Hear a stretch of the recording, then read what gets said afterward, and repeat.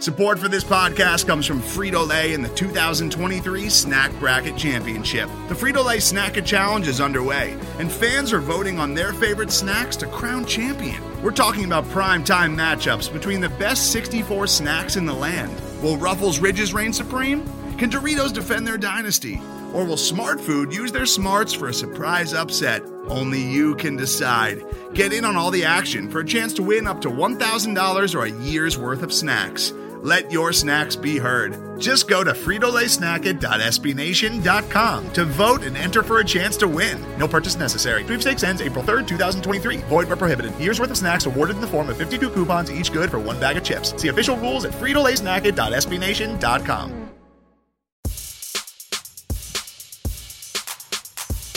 It's the Flyers Forecast with Steve Jaco and Craig Forsyth. Taking a look at your Flyers week ahead. Hello, everyone, and welcome back to the Flyers Forecast. I am Steve Jaco. This is Craig Forsyth, and we are about to talk about your first place Philadelphia Flyers week ahead. First place, yeah. For the week of February 1st. The 1st of February. February, a new month, and a new first place team in the Eastern Division in the NHL. It's amazing. And I have to say, before we get into the nitty gritty, I am very, very happy that I do a Flyers podcast and not a Devils podcast, besides the obvious reasons, because the Devils have ruined hockey in so many ways. But it'd be a very boring forecast this week if I was a Devils fan, because their forecast would be nothing, nada, zip, zilch, because half that roster has COVID-19.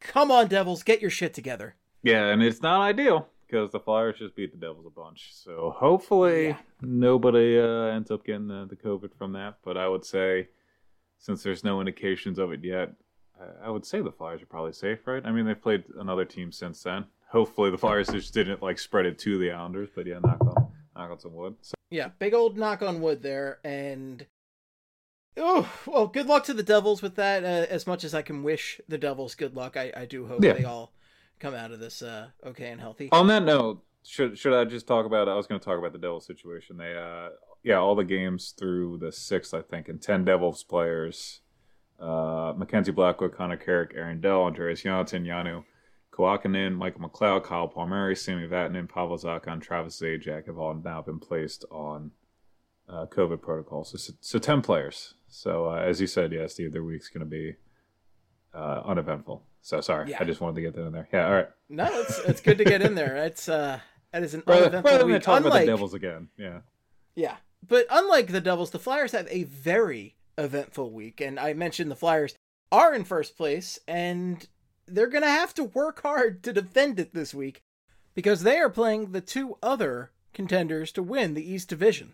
And that is a very intentional shot across the Pittsburgh Penguins' bow, because I do not consider them contenders for this division, and I'm sure they'll make me eat my words, but I'm going to talk trash on them right now and not regret it in any way, shape, or form. That's right. I think this is between the Flyers, the Bruins, and the Capitals for this division, and the Flyers have to play both the Bruins and the Capitals this week. Back-to-back against the Boston Bruins, Wednesday, 8 p.m., NBCSN. That's a national game, folks. A national game, but no longer with Doc, as we have sadly seen this year. Second game, 7 p.m. on Friday. That's going to be on your local channels, NBCSN Philly and the NHL Network. And then, back-to-back on the road against the Washington Capitals starting Sunday, 12 p.m. A noon game on Super Bowl Sunday. Or do I have to say the big game because we don't have the rights? The big game on NBC. That's right. The network, Channel 10 in the Philadelphia region. You're going to have that game. And it's a tough week, Craig. It's not an easy one, Stefan. And it's, like you said, these might be the three teams just fighting for the top of the division. And the Penguins are right there, but, they're not exactly bulletproof. But it is the Penguins, so surely Crosby will get 50 goals this year and they'll sneak in somehow. But Flyers are at the top of this division. So, Bruins and Caps are swinging up. Flyers are now 7-2-1. 15 points with a +4 goal differential, and the Caps played the Bruins tonight. And, since they both played each other, the Caps were up 3-0, 3-1 at one point, and they went into the third period up 3-1. Bruins scored four unanswered, and the Caps lost 5-3 in regulation. So that was the Caps' first regulation loss. They're now 6-1-3 in second in the division because they play as many games as the Flyers and don't have as many regulation or overtime wins. And the only other team in the league that has 15 points is the Toronto Maple Leafs, who are 7-2-1, and the Flyers and Leafs are the only two teams so far with 7 wins. So it's just how we drew it up. Yeah, it's just, and it's exactly what it feels like the situation the Flyers would be in with how we've all reacted to these 10 gorgeous, flawless wins. We've all been on board. We've all said this team's going to do it. You would honestly Cup. think that the Flyers have not won a game based on the fan reaction. You would have thought it was 2013. Yeah, like 2013-14 Flyers, yeah. The thing is, the fan reaction, while a little over the top, is still fairly fair. Kind of warranted, yeah. They're not blowing the doors off, so it's fair. Barely got double-digit shots in both of the Islanders games, and they didn't do much better in the Devils games, and the Devils suck. I don't really understand it. The Flyers they're doing what used to drive me nuts with teams that would play against the Flyers, where they take advantage of their opportunities, what few opportunities they got. And the Flyers would get like a bunch of shots and not bury any of them. The Flyers are burying what few chances they get. I don't really understand. And it's not like they're playing stellar defense. It's not like they're locking everything down in their end to take care of it. Nobody knows how they're winning these games. It's just, I've got a board up with strings that I'm trying to connect the threads to figure out exactly how the Flyers are putting this all together. And I can't for the life of me figure it out. The infamous reference, Charlie Day in the newsroom, or the mailroom, trying to break it all down and just see Pepe how Sylvia. It can happen. But that's all this mail is going to Pepe Sylvia, and there is no Pepe Sylvia. It is weird though. You're right. Like just the change of the Flyers are pretty much an opportunistic team at the moment, and goaltending is bailing them out. When the hell is the last time we could say that about a Flyers team? James Van Riemsdyk. I don't think that's been a thing. JVR is the trash man, is leading the team in points. JVR, who everybody was counting down the seconds until he was a Seattle Kraken captain. Yeah. JV Bracken. He's got 13 points in 10 games this season, folks. And he makes up one of 4 Flyers who have 10 points in 10 games. Hayes has 5 goals and 5 assists. Voracek has 2 goals and 8 helpers. Drew has 1 goal and 9 assists. I thought Drew wasn't doing anything. No, he's not doing anything. I thought he wasn't here for the season. Well, I thought Claude Drew had yet to arrive. For him, the 1 goal is the only thing that counts. The assists don't count, especially... And also, I don't think he scored. He didn't score at home, so like that doesn't count. You're right. So he hasn't had a point yet. 10 fake points. We're still looking for the real first one. JVR, Hayes, Connecting, and Farabee each have 5 goals on the season, tied for the team lead. There are 30 players in the league so far that have scored 5 or more goals, and Philly has 4 of them. Hayes is on a 2-game goal streak, and also JVR had a 4-assist game against the Islanders. And I forgot to look up what his last 4-point game was, but still, he has 8 points on a 4-game point streak. So, and Drew's also on a 4-game point streak as well. You'll love to see it. This game against the Devils, but yeah, JVR. Again, this was somebody that JVR and Ghost were 2 guys I wrote before the season about how they had to come out and kind of prove themselves, and luckily so far, both of them have done pretty well. Speaking of Ghost, I mean, you want to keep moving along here, Steve. Ghost and Myers returned this week, which is a pretty big deal for the Flyers defense. Because when we were doing the forecast last week, we were like, maybe, Hart and Elliott will make all the saves in the world. They'll be able to get saved, but maybe Kimmo Timonen and Matt Niskanen can each come out of retirement. Yeah. Yeah. That's where we were. And yeah, thankfully, I can't believe Myers is back already. But I mean, let's talk about Ghost first before we get into Myers. Because we can. I was going to say. I wanted to just both their returns. I wanted to praise Shane Gostisbehere specifically. Go ahead. Because I'm the charter member of the Ghost fan club. I really think Shane Gostisbehere has such a high ceiling for a hockey player and defenseman on this team, and I just have loved to see how he's stepped back in there, and he's been really, really solid, and he is picking up those big minutes with Ivan Provorov, and they're settling into a nice top pair, which before Ghost to come back this season, you weren't seeing on this team. Yeah, and that's why I wanted to kind of talk about them together, but that you made a lot of good points right there, because the team was just missing key defensive components, and the biggest one was the Niskanen size hole on the top pair. And Braun is not the answer, and I don't think Sanheim and Provorov work well as a top. I mean, they did fine, but ideally with the rest of the defense, they can't be the top pair with everything else the Flyers have. So I think Ghost coming back and being on the top pair helped the defense and the team overall look better this week. I mean, they won all 4 games, and they didn't have the prettiest, not 60-minute, full 60-minute performances, and there are definitely some rough spots, especially with getting cycled on in the zone still and just blowing a 3-1 lead against the Islanders and all that kind of stuff. But overall, it looked like there was some form of defense, and Ghost and Myers had a big hand in that. Ghost and Myers... Some form of defense. That is high praise right there. Some form of defense. That's pretty much what it's been. Ghost and Provorov, while they're on the ice, they've seen 43 shots. The Flyers have 23 of those shots at 5-on-5. They have a 59.18 expected goals for percentage. And while they're on the ice, the Flyers have 10 high-danger chances, which is the... pretty much the slot and just the inside of the circles.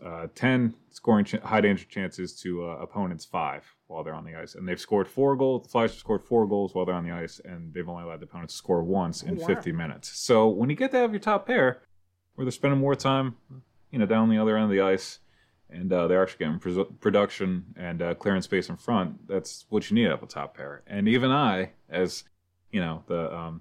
second in command on the Ghost fan club, I wasn't really sure if he would slide back in smoothly, and he's looking like him, not quite his old self. His old self was a lot more dynamic with the puck, but I'll take the reasonable, almost unnoticed, just making defensive plays and getting off the ice Gostisbehere instead. I mean, he's shown some flashes of offensive stuff, and he's also had some defensive gaps, but it's not what we've seen the last 2 years. It's starting to look more, it kind of resembles what we saw in 17-18 a little bit. It's like Ghost Zero. It's not Ghost Light, it's Ghost Zero because you don't have quite the same jolt, but yeah.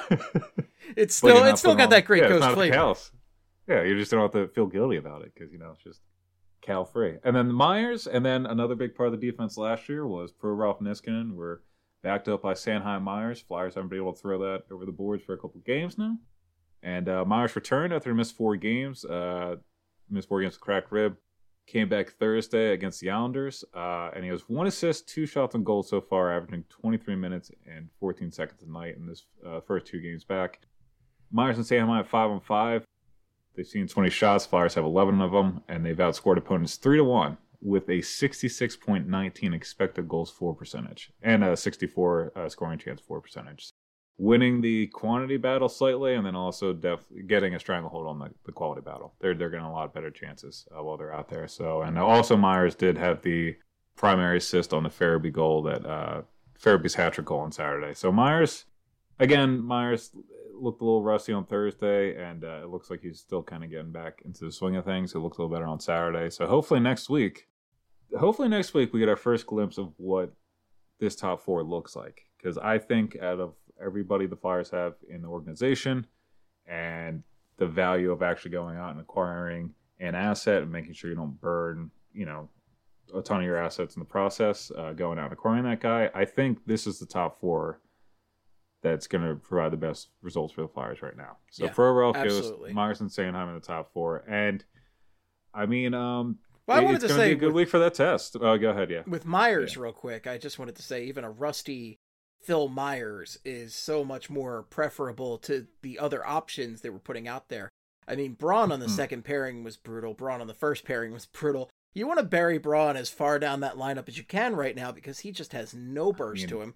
Robert Hagg's been terrible, and Erik Gustafsson, woof. I think Gus has been worse than Hagg, and Hagg has just been his usual self, just not as... I think woof is my lowest denominator there. Woof. Yeah. Woof. But Eric's even defense. Even going to, just playing Braun as little as possible, even that fucked up last night for the Flyers, because Hagg missed a nail in that shot, and then Braun missed at the point, and then it became like a whole thing down the ice for the game-tying goal. So I'm done. I mean, I've been over Braun I was starting to get tired of Braun last year, and we're kind of done with him in the postseason, and he just got slower, and his numbers are worse this year. I'm over Braun. Gustafsson is not the guy that we think he is, and Hagen Freeman kind of seem like right now they are 2-7s. I mean, like, I would prefer Freeman's in. Ideally for me, at some point in time, closer towards the playoffs, they finally will start working on Zamula and Freeman as the third pair. It's all about Nate Prosser. Getting some action. Yeah. Or Nate Prosser. Give me my Nate Prosser in there. Yeah, Zamula Prosser. Honestly, if it came down to it for like a Band-Aid third pair in the playoffs, Hagen Prosser, and you play him for like 7 minutes at 5-on-5, and that's it. Listen, Prosser is your locker room guy. Give him the C right now because everybody loves him. Everybody loves Nate Prosser. He could actually. That would work. He would be the actual AMAC. He would be what they told us AMAC was in the locker room, except people actually like him. The processor's here, baby. Let's win some games. Well, hopefully this defense processes the competition they got coming up. Because Steven, like you said, yeah, that was a decent one. This is the week to test the defense because it looks like things kind of got better against two teams that are flailing. And the Islanders, even though the Flyers, didn't really do that well against them last year, have now beaten them 4 out of the last 5. And the Islanders, I think, are 3-4-1 now. Not sure. I think 3-4-2 maybe. Yeah. But the Bruins though coming in third in division with now they're second in division. They have 14 points at 6-1-2 and a plus 10 goal differential, I believe now. One of 5 teams that are at plus 8 or better. Middle of the pack in goals per game, second in goals against per game, 5th ranked power play, 3rd ranked penalty kill, 3rd in shot attempts for percentage, including having the lowest amount of shot attempts against per 60 rate, and then they are also 3rd in expected goals for percentage, while also allowing the least amount of expected goals against per 60. Special teams are going to be a bitch against the Bruins, and also they are extremely stingy in front of Raskin and Halak. Lose Chara and Krug just finished, just start out being in the top of the league in terms of just protecting the net and limiting how close opponents get to it. I know they won that game tonight against Washington, but it had to be rough for Boston to have Chara score a goal against them. Oh yeah, that is true. That is pretty wild that he did that. And again, that would have been a game that could have just put that away. I think that made it 3-0, didn't it? I think it put them up 3-0 or 2-0 maybe. And they stormed back tonight. You can't sleep on that team, and that's something the Flyers really need to watch out for, even if they get out to a big lead. I mean, Boston's just got so many weapons on that team, and didn't Pastrnak just come back? Pastrnak just came back, and he's so good. Yeah, so Pastrnak, let's find that. Well, he just came back, and I'm going to talk about that in a second. He's so good. He just came back. I mean, they've got Marchand, they've got Bergeron, and Pasta is just, I mean, he's the man. I hate to say that. I hate to admit that, but I mean, these guys are just freaking awesome. I mean, they're players that any team would kill to have. Yeah. So Pastrnak missed the first 7 games of the year while covering from off-season hip surgery. 1 assist and 5 shots on goal in 2029 against Washington on Saturday in a 4-3 overtime loss.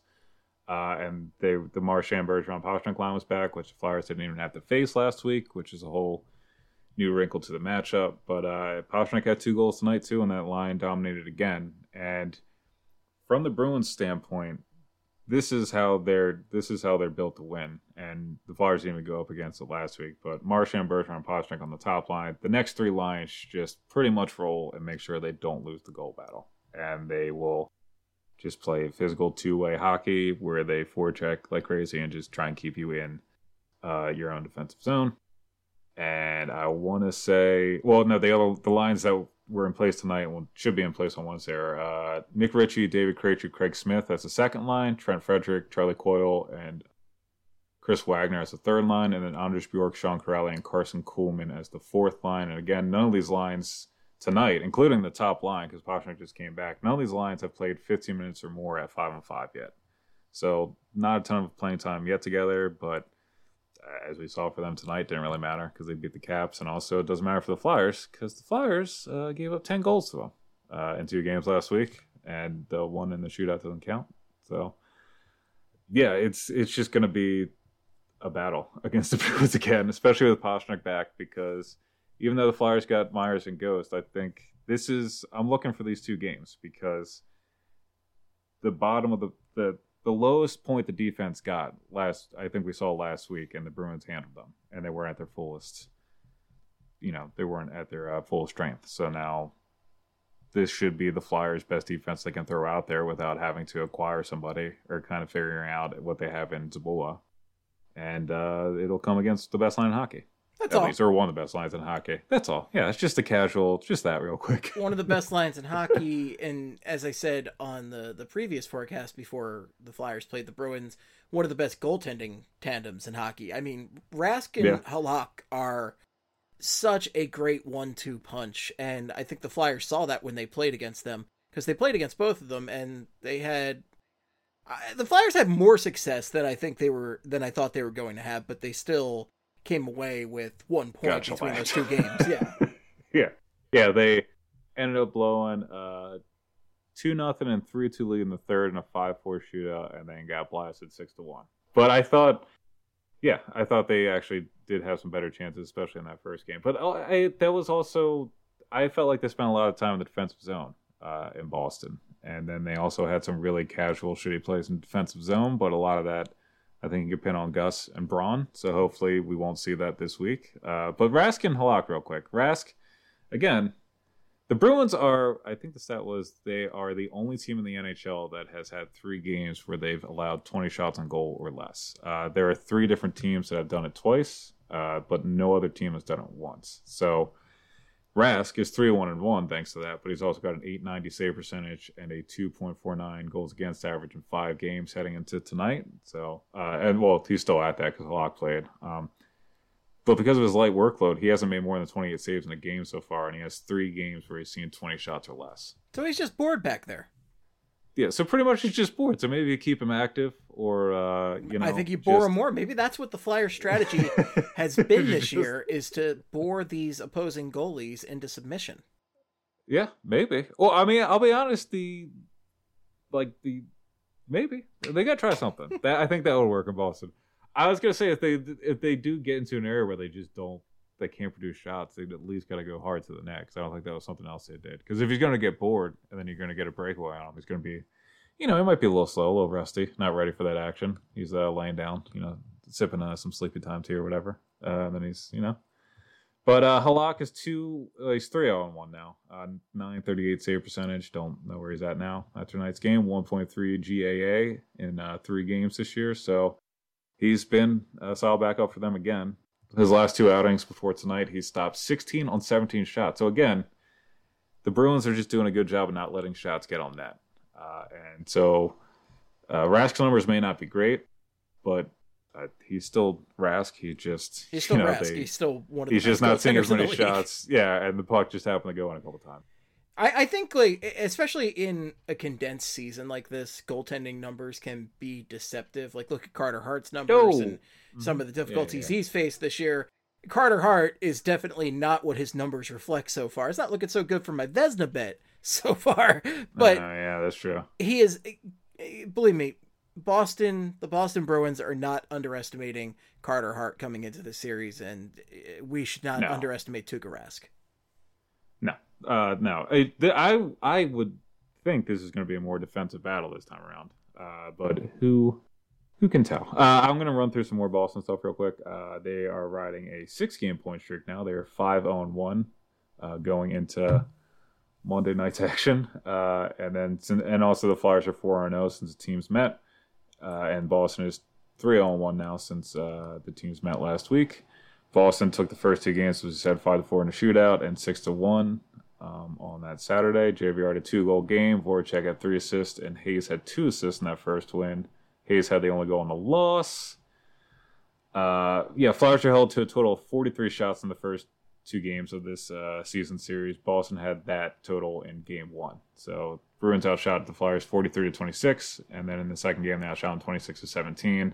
69, very nice number of shots for the Bruins to 43 overall. And also another alarming stat, not related to the Bruins, but more for the Flyers. Flyers have already been held to 17 shots or less 3 times this year in just 10 games. They had 1 game last year with under 17 shots, and it was a 5-1 win against the Columbus Blue Jackets, where they're outshot 29-15. So I don't like that trend, because that's not even a subjective stat to track. I mean, shots on goal it's kind of easy to tell when a shot on goal is happening. Yeah, so, it's not great. It's not great. Yeah, not. Yeah, the Flyers have started slow, with the exception of that Islanders game. I mean, just play. I don't know. It's just you look at the shot totals at the end of the game, and then you see the Flyers won. It boggles the mind. It really does. And again, when you're watching too, it's not something while in the process, you're like, oh, they're doing really well this game. And at the end of the game, the box score is like baffling to you. In the middle of the game, you're like, this does not feel good. This feels bad to me. We saw this in the Bruins game where the Flyers were up 2-0 and blew the lead. Where the Flyers were getting outshot a bunch, but they took advantage of a couple opportunities and they were up 2-0. And then I remember I posted like a Bernie Sanders meme or something where he's looking at his phone and can't believe it. I remember somebody, I think it was Not the Real Goose, who tweeted me saying, take this down. I was like, it wasn't the tweet that did it. I didn't jinx it. It was the Flyers not... I'll say it was the tweet. Yeah, it was the tweet, clearly. Yeah, it's definitely, yeah. But the thing is, it was clear from the trend in that game that the Bruins were getting more shots, and it would be a miracle if the Flyers had maintained what they were doing to that point. Yeah. Yeah, and just... it did not end up happening. Lucky to get a point. That was, yeah, honestly, because that was, they were down 4-3, and then JVR scored on a power play shortly after that. And that Sanheim goal was pretty lucky that game, too. So they were lucky to get a point in Boston out of those two games. And I mean, that's their worst series yet. Yeah. Because they've at least split every other one so far, and even though they got blown out by the Sabres, they shut them out as well. And this is going to be, again, like you were saying, they're definitely going to be the one at the top of the division. One way or another, they're going to be first. If they're not first, they should be second. So Flyers are going to have to figure out a way to take care of this team. And the couple guys I got to watch are Bergeron, Marchand, and Nick Ritchie, who all have 4 points in just 2 games for Boston so far against the Flyers this season.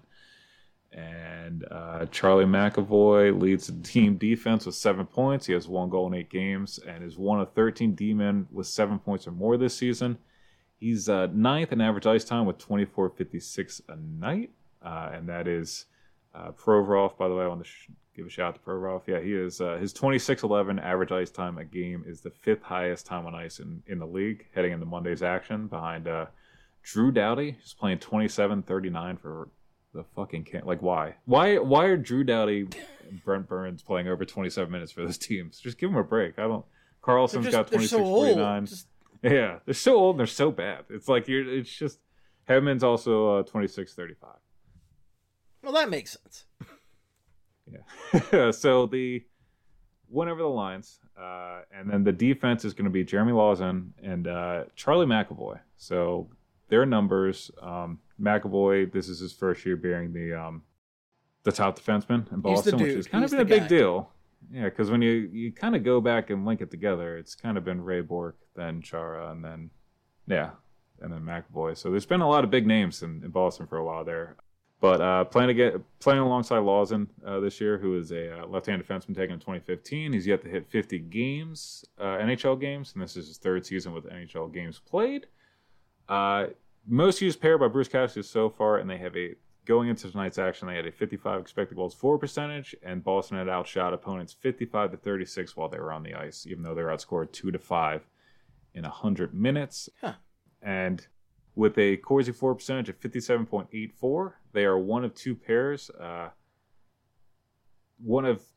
of the 21 with over 100 minutes together to post better than a 55 Corsi for percentage. So it's McAvoy and Lawson, and then also Jake Muzzin and Justin Hull on the Leafs, who have played over 100 minutes and posted better than a 55 Corsi for percentage so far this year. So McAvoy's been doing his job.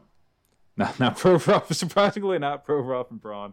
I don't want to check how how far down on the bottom of the list they would be, because it would be not cool.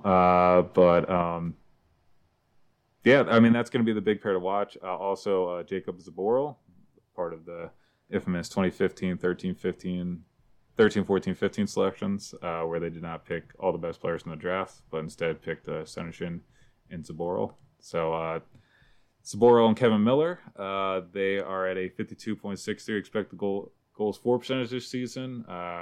Boston's out shooting opponents 41-30 while they're on the ice, even in goals in 93 minutes. But they're doing pretty well. They are, out of 27 pairs to play as much as they have the 14th best expected goals for percentage and the 6th best shot differential per 60 at 7.32. So those two top pairs, are going to be a little bit of a problem for the Flyers, especially since Jeremy Lawson and McAvoy have kind of become a pretty formidable top pair, it looks like. Just imagine what they'd be doing with Krug and Chara. Oh, God. Yeah, it could be scarier. Yeah, it would be a little probably more daunting, but at least their third pair doesn't have Chara or Krug. That'll be a fucking move if they just put those guys on third pair for no reason. But third pair is Connor Clifton and Brandon Carlo. They've only been together for 2 games now, so not much to go off of with them. But I liked Carlo with Krug. He seems to do pretty well with Krug, and his underlying numbers don't do that well away from Krug, but we'll see how he does with Clifton. I think if there's a pair the Flyers hone in on, surprise, it's that third pair. I mean, all these pairs are kind of, I don't know. The top pair gives up a little bit in size, I believe. So that could be a pair that you could kind of take advantage of in the slot and everything. So, but that is the Bruins. Today's episode is brought to you by Cars.com. With over 2 million vehicles and 50,000 more added every day, Cars.com will match you with the perfect car for you, your budget, your life, your style. And if you're ready to say goodbye to your current car, Cars.com will get you an instant offer to cash it in. Just start by entering your license plate and get matched with a local dealer who will write you the check. So whether you're looking to buy or sell, just go to Cars.com.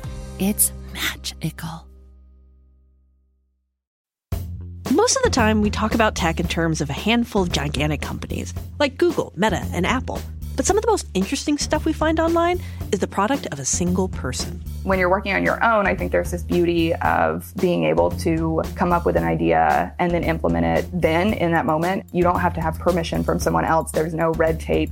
In the Vergecast series Solo Acts, we'll get to know these people, the tech they use to get stuff done, and the obstacles they face trying to compete with the giants. Some people that I talk to and my friends are like, your competitors are Zuckerberg and Musk. Like, aren't you kind of like afraid of that? Every Monday, our friend Ashley Esqueda will be curating and hosting these interviews and sharing with us what she's learned. I can't believe the McRib locator was originally a tornado locator. Right. Pretty wild. Listen to our Solo Acts miniseries now in the Vergecast feed, anywhere you find podcasts. Now we're moving on to the Caps, Steve, who were first in division going into tonight's action, but are now second at 6-1-3. Sucks to suck. And now the only team with no regulation they didn't just losses. Lose their first game tonight. They lost, yeah. That really is, man. It really everything's just all hockey things are just aiming towards the Flyers right now. The Caps just lost their first game, second in the division. Just losing ground. Sucks for them, but. And with that, now the only team that does not have a regulation loss in the NHL is the Florida Panthers, 5-0-1. So maybe they are playing defense down there. It's just Mackenzie Weegar going nuts, and maybe Joel Quenneville finally started telling them how to play hockey. I don't know what happened last year, but maybe they're turning around now. So Caps, third in goals per game, 3.78 goals per game. That's a lot. Middle of the pack in goals against per game. Top-ranked power play going into tonight's game, even though I don't believe they scored on a few opportunities tonight. But they also had the fewest amount of opportunities going into tonight. They had 18. And then over the last 4 games, they were 6 for 9 on the power play, so 6-9. And also over the last 4 games, they've given up 5 power play goals against, and they have the 21st ranked penalty kills. So special teams action with the Caps on Sunday. There might be some power play goals going on. Either way. Ideally, the Flyers... I'm more concerned about the Flyers' PK stopping the Caps' power play than I am with the Flyers' power play taking it to the Caps' PK, if that makes sense. And that's even with... I know there's been a lot of concerns with the power play recently, and with that 5-on-3 effort on Sunday, which was not cool. But I want to see the PK consistently shut down teams, and I think Ovechkin... is, speaking of tests, I think that's probably the biggest test you can get with a penalty kill. That's just one of the great power play players of our time. I mean, just that slap shot is devastating. It's automatic. Yeah, and everybody knows it's been coming for a decade now, and teams cannot stop it. You just can't. It's that good of a shot. Yeah. What did he just move up into 7th all time in goals scored? 7th all time. Yeah. So 7th all time with where is that? Little stat there. I'll find that in a second. Yeah, tied with Mike Gardner for 7th all time, 708 goals. Ovechkin needed 1,157 games to Gardner's 1,432. So he took 275 less games. And now next on the list is Phil Esposito, who is 6th with 717 goals. So we'll be talking about Ovechkin doing this again in a couple weeks. But yeah, that's, so the PK, honestly, I know we've had a lot of concerns about a lot of other things like the defense and the lack of just generating threatening chances on offense and figuring out the pairs on the blue line and just kind of Carter Hart, if he's part of the reason why they kind of been looking like shit. But the penalty kill has been giving up a bunch of power play goals during the season. And there's only been a handful of games so far that have not given up a power play goal against. And that kind of concerns me too, because we're talking about the moving pieces of not having Niskanen and a slowed down Braun. I want to see how the penalty kill does. The power play, I think, will eventually. I know it sounds annoying with Therrien as the power play coach, and we had the Flyers had struggles with it in the postseason last year, and they had that pretty bad stretch around Christmas last year too. But I think they'll eventually turn it around. I mean, JVR's looked good on the power play this year. Yeah, I mean, JVR's looked good, and I think they're not going to do that whole phase where they put Drew on the opposite side for a while again. Ugh.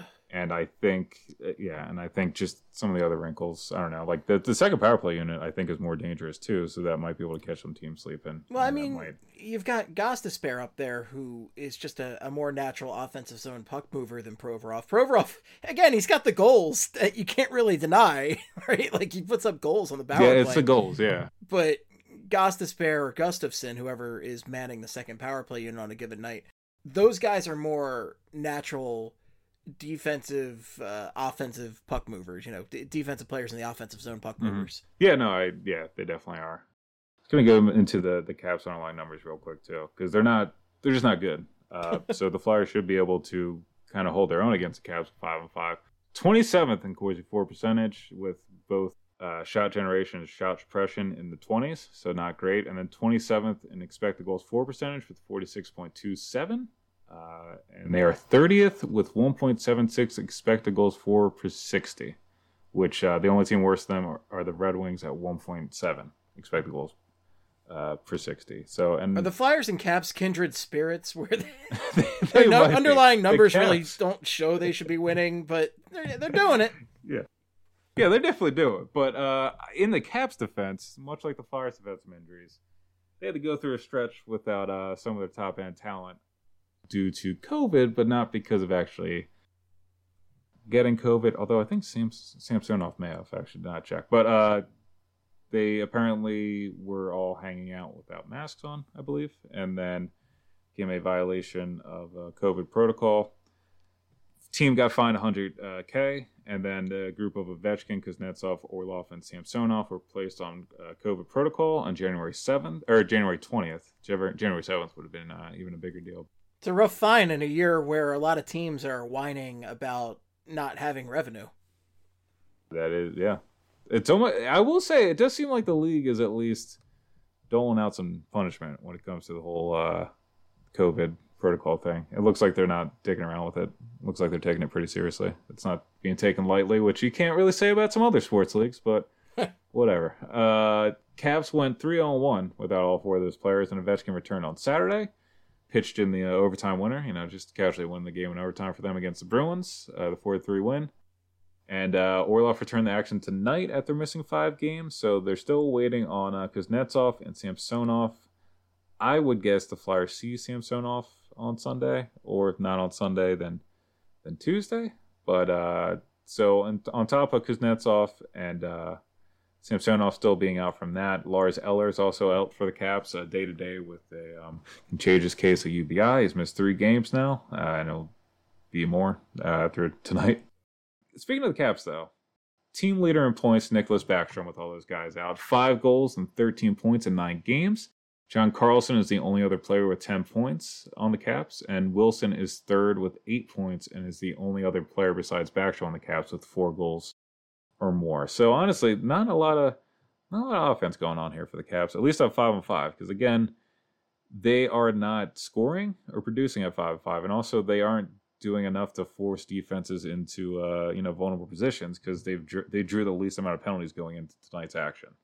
So they're not really doing too much Too many dangerous plays in the offensive zone, it seems like. But the power play, just stay out the power play because that's clicking at least for them. And when you look at what they added, a bunch of offseason moves, but we'll run through them real quick. Henrik Lundqvist was supposed to be their big offseason addition.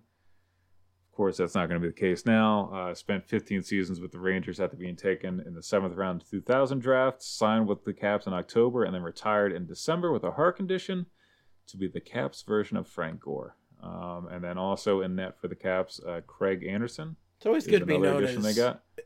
another version of Frank Gore. Yeah, just any version of Frank Gore. He's had a great with career. The Eagles is what I'm thinking of. Yeah. Oh, yeah. He definitely has. Yeah, he just... and why even risk it? If I was him, I think I would have just wanted to stay with the Rangers one last time. Although it sounds like if I was him, maybe I would have wanted to play somewhere else where, it seemed like there was a little more fun off the ice, but whatever. Yeah. Craig Anderson had been with Ottawa since February of 2011 when he was traded from the Avs to the Senators for one Brian Elliott. So Craig Anderson spent the last decade in Ottawa because of Brian Elliott. I'm sure he loved that fact.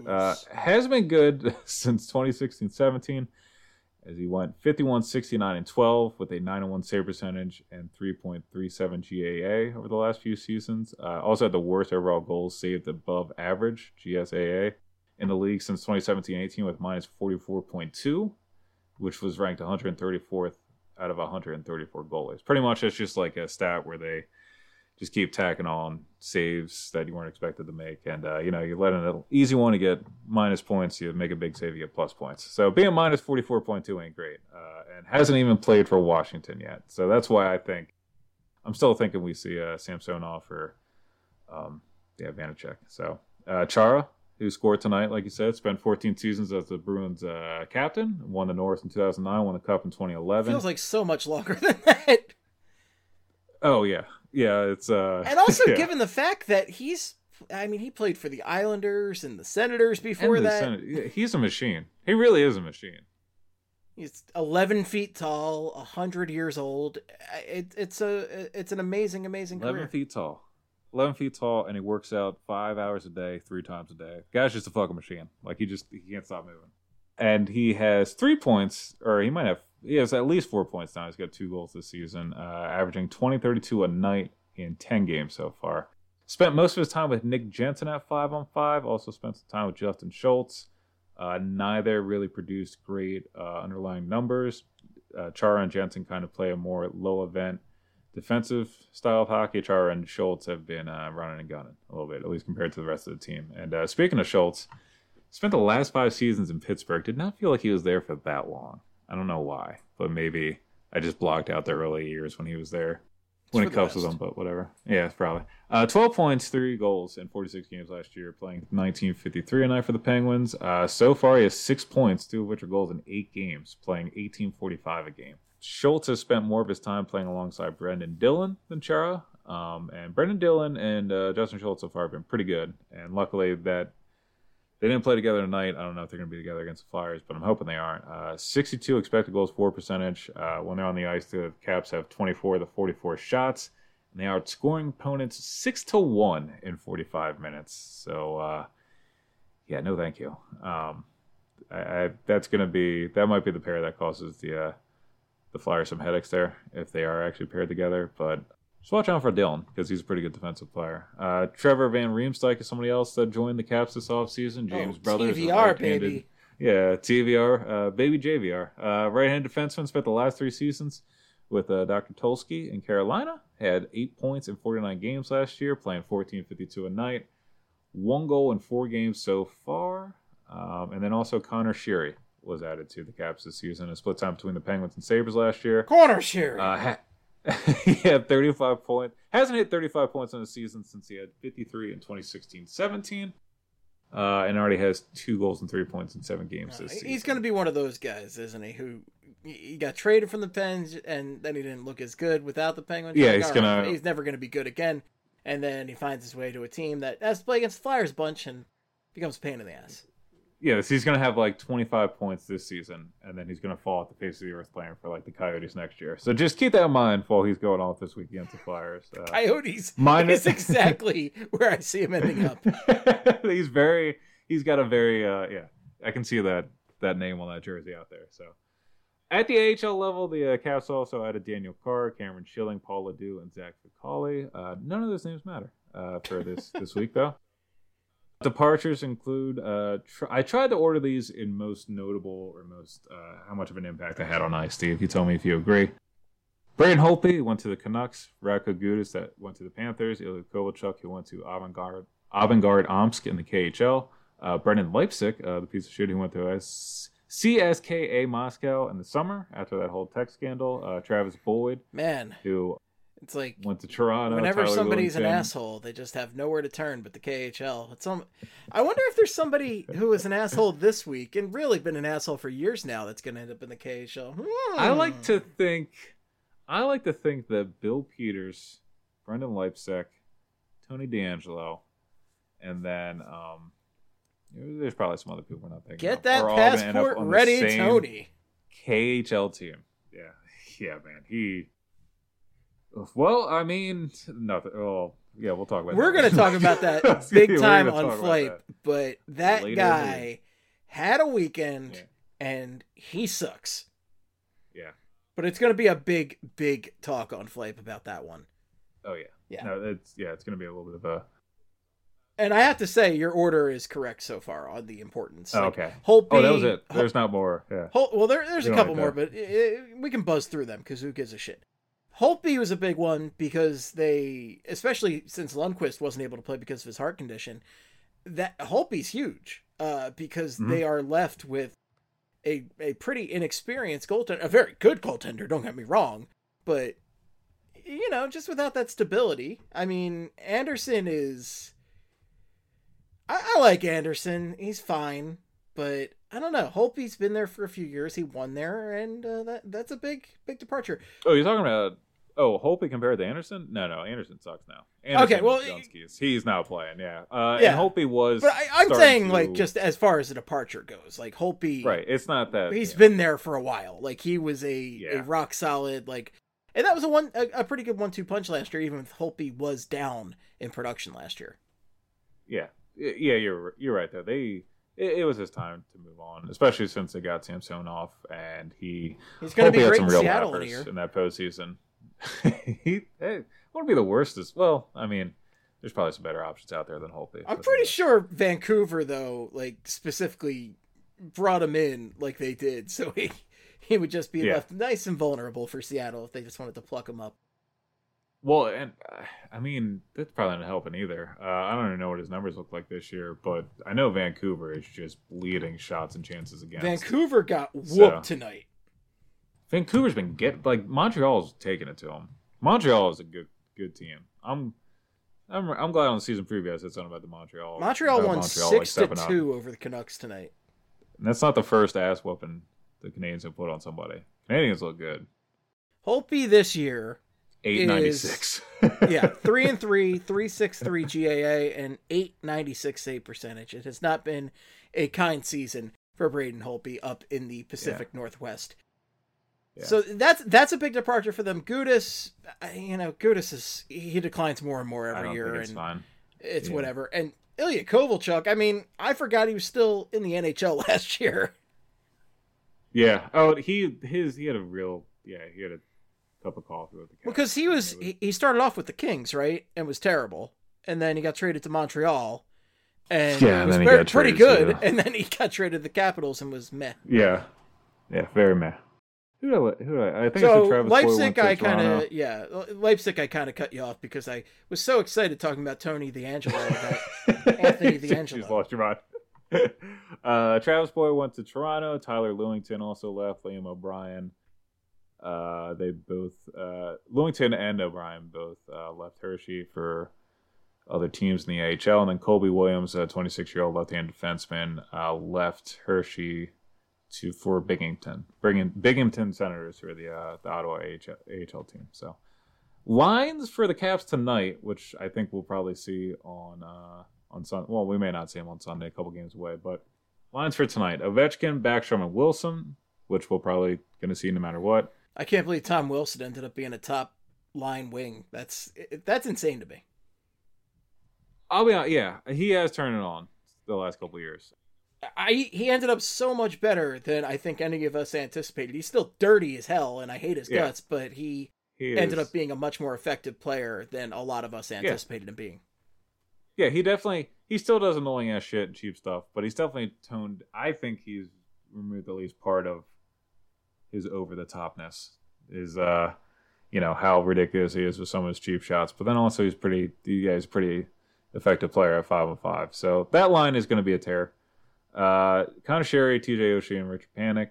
Carl Hagelin, Nick Dowd, Garnet Hathaway as the third line, which does not sound scary, but they have been playing pretty well. 53.63 expected goals for percentage, even though some of their other play driving numbers don't break 50. Have also outshot opponents 43-36 and outscored opponents 4-1. Or they've been outshot 43-36, and outscored opponents 4-1. So they are one of four lines to play 80 plus minutes with a positive expected goals for differential per 60. So pretty much just they're routinely getting the better of the scoring chance battle. The other three lines that have posted a positive expected goals for differential per 60 and played 80 minutes. Anders Lee, Matt Barzal, Jordan Eberle, Gabriel Landeskog, Nathan McKinnon, Mikko Rantanen, and Bo Horvat, Niels Hoglander, and Tanner Pearson. So a couple good lines in there compared to the Caps third line when it comes to controlling the puck. Yeah, and then Jacob Vrana, who made his way back into the lineup tonight, I believe.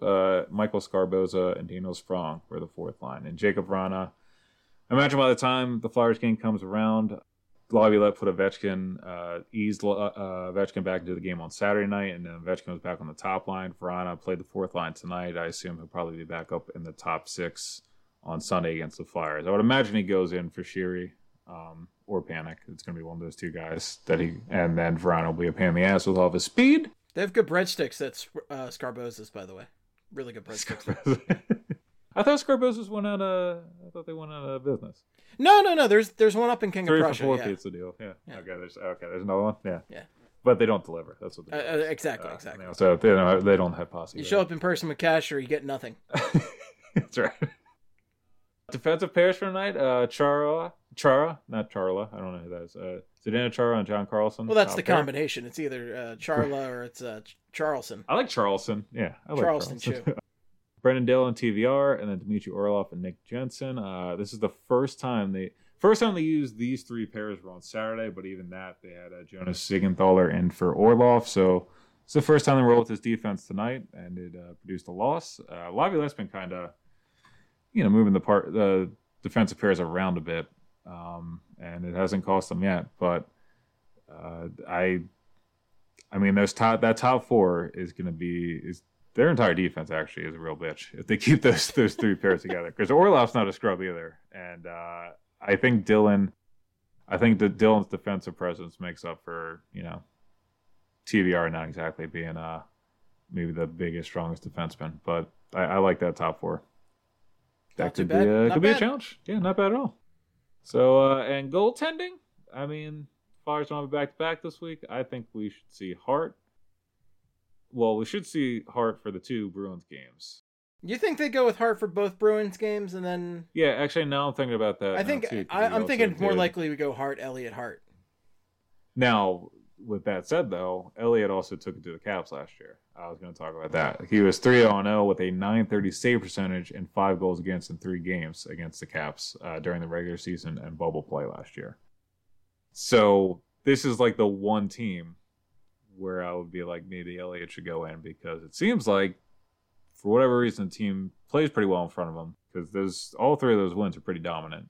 Even the 3-1 bubble win was pretty dominant, but you have a 7-2 win and a 5-2 win that were both, all three of those were away from Philadelphia as well. So I don't know. Like I was thinking more about Sunday, but the point about Boston is pretty good. Yeah, I guess Hart did also, not have the best 2 nights there, but I think I'm going to pretend like I'm going to stick with my original statement, and this is for Hart to build confidence. He's got to go back in there and face that team that cost him hell. They should probably put Elliott in there for all those. We'll see how Wednesday goes, and then we'll see how Friday goes. But Hart is 4-2-1 with a .900 save percentage and 3.34 GAA in 7 games this year. In his last 2 games, he is 2-0 with a 952 save percentage. And Elliott is 3-0 this year with a 932 save percentage and one shutout so far. Stopped 56 of 62 shots this week for a 903 save percentage, which was a pair of appearances, and did a pretty good job stepping in for Hart after that meltdown against Boston on Tuesday in the Flyers' 5-3 win over the Devils. So, I don't know. I mean, it feels like Hart should start on Wednesday. And then maybe, I guess how that goes, Elliott on Friday? I think it's Hart Wednesday, toss-up Friday, Elliott on Sunday. Okay. You think they're going with that record against. All right. We'll see. I don't know. Interesting. I mean, it could also be. I mean, it could also be a thing. Hart looks like shit again on Friday, and then. Well, I sure hope not. To go with Elliott. Yeah, I hope not either. Yeah. I really am hoping that Carter Hart got his Zen Center learning vintage Smashing Pumpkins songs, and it's good to go now. I hope so too. I think he got all of the anger for the rest of his life out on that crossbar in Boston. And I think he's going to be cool, calm, and collector for the rest of the year. I would want him to start all three. I'm throwing it out there. I want to try. This podcast is about making us look smart, Steve. So, which it fails mightily every week. But I think Sunday could be Elliott's in that. I'm just throwing it out there. All right. Just throwing it out there. Okay, just throwing it out there. We shall see. For Boston and the Caps, we should. I mean, the Bruins have they played the Caps tonight. And then they started back-to-back against the Sabres on Saturday. They started a series against the Sabres on Saturday, but play the Flyers on Friday, Sabres on Saturday. So we're probably seeing both goalies at some point, you would think. Or we just see Rask twice, and then the Sabres get Halak, but whatever. Rask is 3-1-1. Yeah, we already went through these numbers. Yeah, 890 save percentage, and then Halak is 2-1 with a 938 save percentage. So the Caps goalies. Let's move on to that. Vidic, Vanacek has been getting a lot of the work because, again, Samsonov's supposed to be your guy. Henrik Lundqvist is supposed to be the backup. Lundqvist retires. Samsonov is out with under the COVID protocol for a while. So now Vidic Vanacek, who 2014 second-round pick of the Caps, 25 years old, had not played in the NHL until this year. He was on the bench in the bubble, I believe, for a couple games when Samsonov was still trying to come over. And he's played in 7 games so far. He's 5-0-2 with a 918 save percentage and 2.78 GAA. He's now 5-1-2 because he helped that Caps collapse tonight. So this is probably, at the moment, who the Flyers are slated to play. So the Caps just happen to have 2 good goalies in the system under the age of 25. Yeah, that's exactly. Okay. That's not a bad position to be in. The Caps really historically just fall like ass backwards in the goalies. Do you know, like they had Olaf Kolzig? Are we talking about Jim Carrey over here? Yeah, Jim Carrey, Braden Holtby, and at one point they had Braden Holtby, Michael Neuwirth, and Semyon Varlamov all at the same time. Like that was. They I don't know. They've pieced together some really like decent goalies out of the middle of nowhere over the last couple of years here. Last couple of years being decades, but Samsonov is 1-0-1 in 2 games this year, 868 save percentage. So he is better than those numbers sound. But he hasn't played since January 17th. He had a 913 save percentage in 26 games last year, and then of course Craig Anderson, who hasn't played yet this year and has not played since March 11th. Of 2020 against the Kings, where he stopped 36-39 in the loss. So hopefully, sounds like he should start against the Flyers. I'm hoping he does. Yeah, that would be. Now you say that, you know, Craig Anderson coming in freezing fucking cold would shut out the Flyers. I just saw this team struggle against Scott friggin' Wedgwood. So yeah. Yeah, there's no gimme putts. Yeah, it's all a rough night at the office for this team. But yeah, so let's get Anderson going. Let's start a Twitter movement to get Anderson in net. Again, unfortunately for the Flyers, they did not get the break of playing the Caps during that 4-game stretch where they were without Ovechkin, Kuznetsov, Orlov, and Samsonov. They might still get lucky and avoid Kuznetsov and Samsonov, but I mean Ovechkin came back this weekend and Orlov came tonight. They still have a bunch of days to get back in the lineup. So I'm thinking the Flyers face the Caps at full strength, which kind of sucks. But again, this is test week to me. I expect nothing less for the Flyers than to have to face the. Then again, who knows? Yeah, exactly. We're accustomed to saying, that would be their luck. But again, they're 7-2-1, and I don't think anybody likes this team in Philadelphia at the moment. I mean, it really does feel like. It does. I love feel my like first place Flyers. people genuinely hate this team right now, even do. though they are 7-2-1. So again, first place. I love them. I love my Flyers. First place, yeah. I want to talk about players of the league, Steve, because I think I had the most beneficial one.